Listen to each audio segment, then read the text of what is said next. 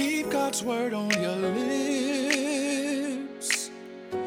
Meditate on it day and night. Be careful to do what it says. Then you will truly be successful. Keep God's word on your lips. Meditate on it day and night. Be careful to do what it says. Then you will truly be 4, successful. 3, 2. Hey everybody, it's day 56 and the topic of today is leave your gift at the altar. If y'all need a DJ, just hire me. Be careful to do what it says. Then you will truly be successful. We are back in the gospel according to Matthew. Matthew 5, 1 through 24 says this. Now when Jesus saw the crowds, he went up on a mountainside and sat down. His disciples came to him and he began to teach them. He said, Blessed are the poor in spirit, for theirs is the kingdom of heaven. Blessed are those who mourn, for they will be comforted. Blessed are the meek, for they will inherit the earth. Blessed are those who hunger and thirst for righteousness, for they will be filled. Blessed are the merciful, for they will be shown mercy. Blessed are the pure in heart, for they will see God. Blessed are the peacemakers, for they will be called children of God.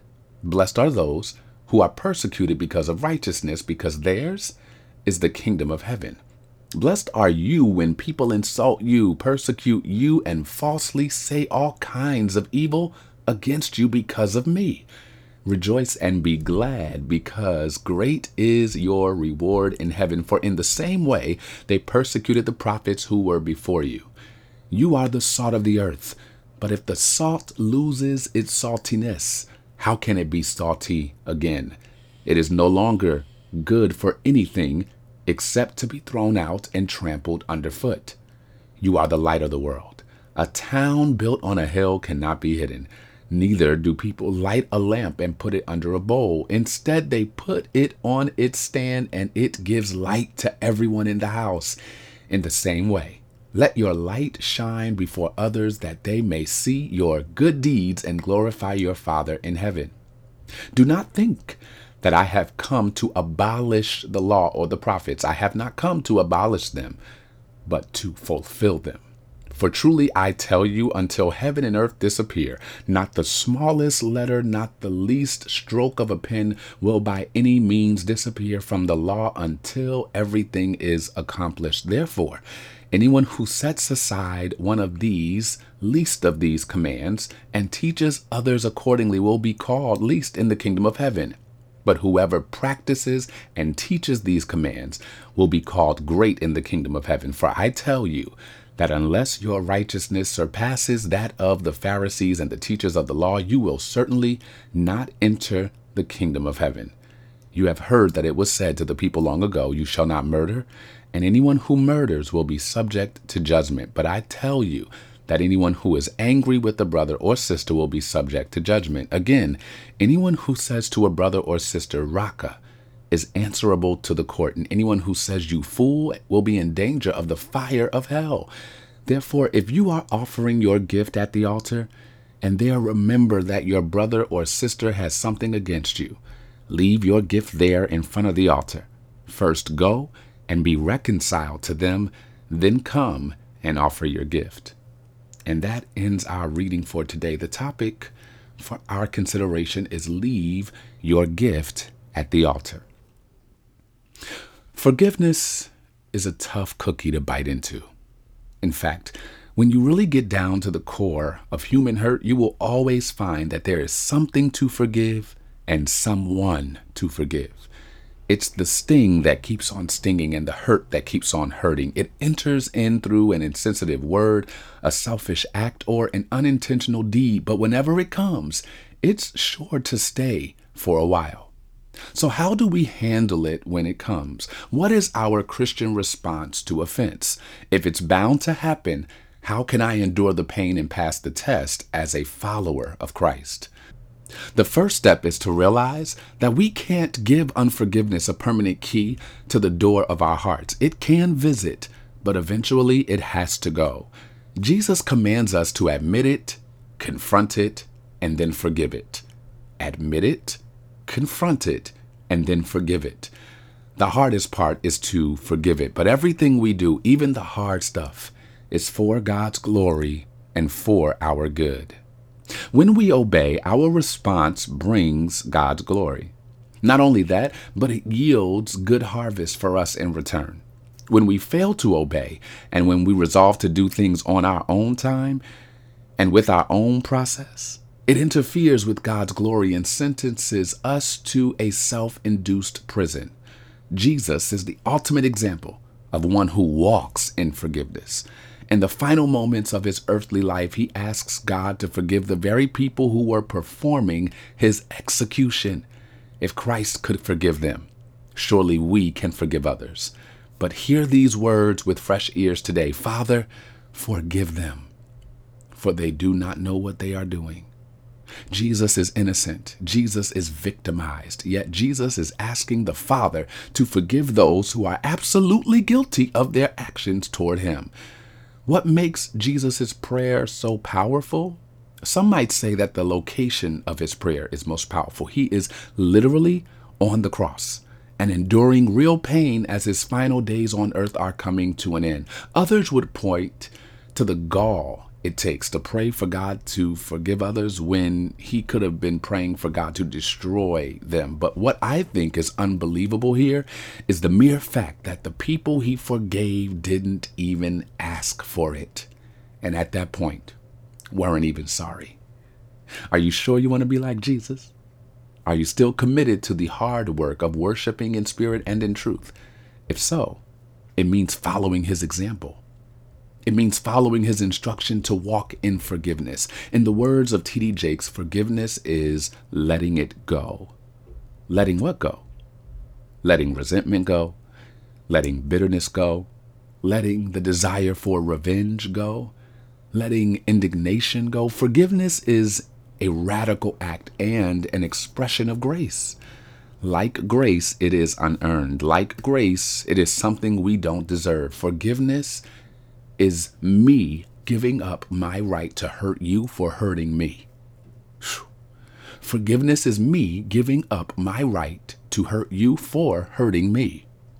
But our scripture for today takes forgiveness and offense to an entirely different level. All of my life, I read this scripture and misunderstood its instructions. I thought the scripture said, if you have an offense with someone, leave your gift at the altar and be reconciled. But that's not what it says. Great principle, not scripture. The scripture actually says, if you are at the altar offering your gift and remember that someone has something against you, leave your gift and be reconciled to them. In other words, in the words of Michelle Obama, when they go low, you go high. You are called to be the bigger person. You are called to make sure no one has an offense with you because God has handpicked you to represent him in a different way. So don't just think today about who has offended you. Think more exactly about the people who may have an offense against you. Has someone in your family become withdrawn? Has a colleague or a coworker misconstrued your actions? Is it possible that you have offended a close friend and God is putting that person on your heart right now? True worship cannot be fully received vertically if we are unwilling to do the heart work and the hard work horizontally. In his book, The Peacemaking Pastor, Alfred Poirier says, you will find two types of forgiveness, transactional forgiveness and unilateral forgiveness. Transactional forgiveness is when someone requests forgiveness and it is granted. In order for this to work, two separate parties must comply, the one asking for forgiveness and the one granting it. Once a request is made and the recipient agrees, a transaction is made. Whether the end result is I forgive you or the end result is I'll think about it, someone has requested forgiveness and someone else has granted or denied the request. Unilateral forgiveness, however, is when the offender does not request forgiveness, but we grant it anyway. Jesus forgives unilaterally when he asks God to forgive people who aren't even sorry, people who never say, I messed up, and people who are still, in fact, persecuting him in real time. But not only does Jesus forgive them once, Matthew 18:21 tells us that he dispenses unconditional, unlimited forgiveness to those who do him wrong. This kind of forgiveness cannot happen by willpower. It can only happen because of God's presence in your life. Remember, what you do to others will be done to you. What goes around really does come around. You will reap what you sow. This is the same for forgiveness. What you do will affect others. So don't hold your heart hostage waiting for someone else to apologize to you. Don't hold your heart hostage waiting for someone else to apologize to you. Don't hold your heart hostage waiting for someone else to apologize to you. Some people are too ignorant to apologize. Some people are too arrogant to apologize, Lord Jesus. And some people are just too embarrassed to apologize. If you wait for them to come to their senses, you will never be free. You have the key to unlock the shackles from your own heart. The key is forgiveness. Forgiveness has neither an expiration date nor a statute of limitations. Forgiveness is not acting as if it never happened, but it is determining not to allow what happened to steal your joy. It is deciding not to bury yourself in a grave that no longer fits the person you've become. So today, make a list, check it twice, of anyone who comes to mind as you read this worship thought. Go to them, call them, and ask them, have I offended you in any way? It is better to be safe than sorry. It is better for the people on your list to say, no, you haven't offended me, than for you to not know where they stand. Listen, y'all, we're grown. We are not in high school anymore. Maybe some of you listening to this are in high school, but if you're listening to this, you're grown. You're mature. Life is too short to be unsure and uncertain. Today, put your money where your mouth is, as they used to say when I was growing up. Have the hard conversation with people so that you can have a clear conscience before God. So what is your worship work? Your worship work is to have a few hard conversations this week or this month and ask if there is unforgiveness lingering in the hearts of your loved ones. Apologize to someone who you may have offended. Get it right with them before you try to worship him. Let's pray. Reconciler of every irreconcilable difference, you are smarter than me. You hold the entire world in your hands. Before I was formed, you existed. Before I had an opinion, you existed. Therefore, I will follow your lead today. I will leave my gift at the altar and be reconciled with my brothers and sisters. For some of us, it is literally our brother or our sister. So from this moment forward, I am firing myself and hiring you. Take control, take the wheel, and give me a heart that forgives. I want a heart that forgives, a heart full of love, one with compassion just like yours above, one that overcomes evil with goodness and love, like it never happened, never holding a grudge. Want a heart that forgives, that lives and lets live, one that keeps loving over and over again, one that men can offend because your word is within, one that loves without price like you, Lord Jesus Christ. Want a heart that loves everybody, even my enemies. Want to love like you, be like you, just like you did. Want a heart that forgives.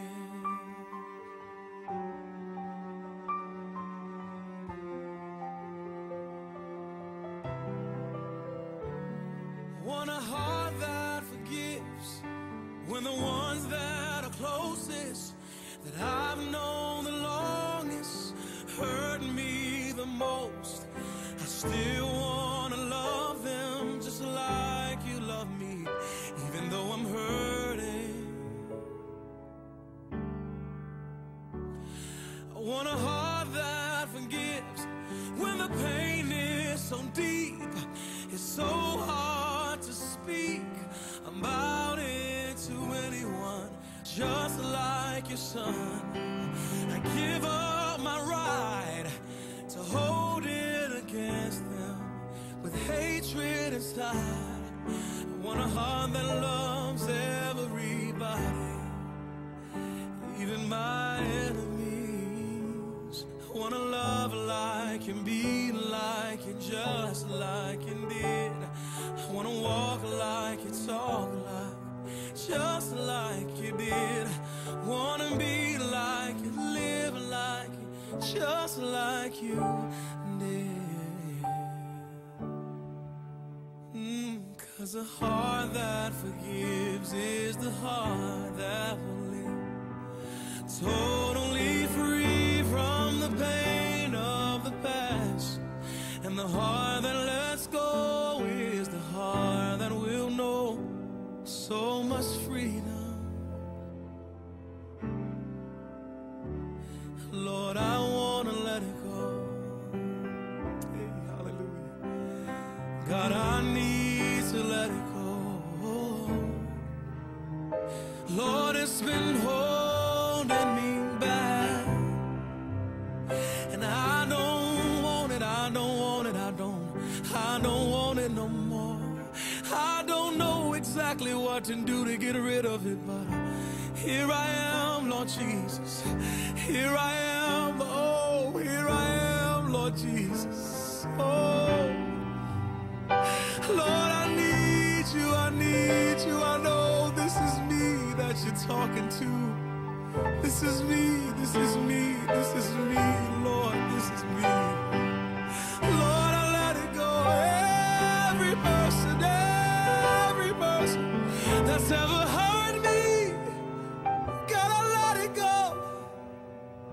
Every single hurt, gotta let it go. Every single pain, gotta let it go. I let it go. I let it go. Lord, you can have. Lord, you can have. Lord, you can have it. Lord, you can have it. You can have it now. You can have it now. 'Cause I don't want it no more.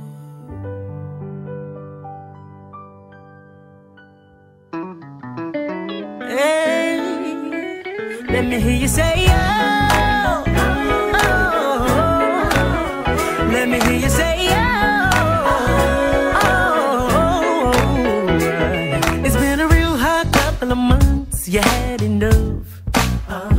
But it's been hard for everyone, you're not alone. You've been hurting way too long, let it go and just move on. Make your way down to the altar, hand it over and leave it there. It's gonna be alright. It's gonna be alright. It's gonna be alright. It's gonna be alright. So everything that you've been worried about, put it on the altar. You need him to work it out, he'll work it out, yeah. All of your burdens, just bring them all down, yeah. You're gonna get an answer to your prayer if you. I know you need healing, yeah. You're sick of being sick, you need relief. You're tired of the pressure, yeah. You got all the stress and you need some peace. Come on and get your breakthrough. Haven't you been suffering long enough? Make your way down to the altar, hand it over, leave it there. It's gonna be alright. It's gonna be alright. It's gonna be alright. It's gonna be alright.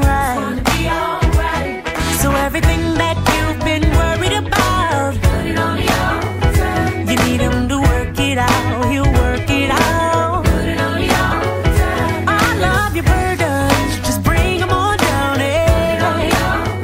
You're gonna get an answer to your prayer if you put it on the altar. Oh, you get an answer.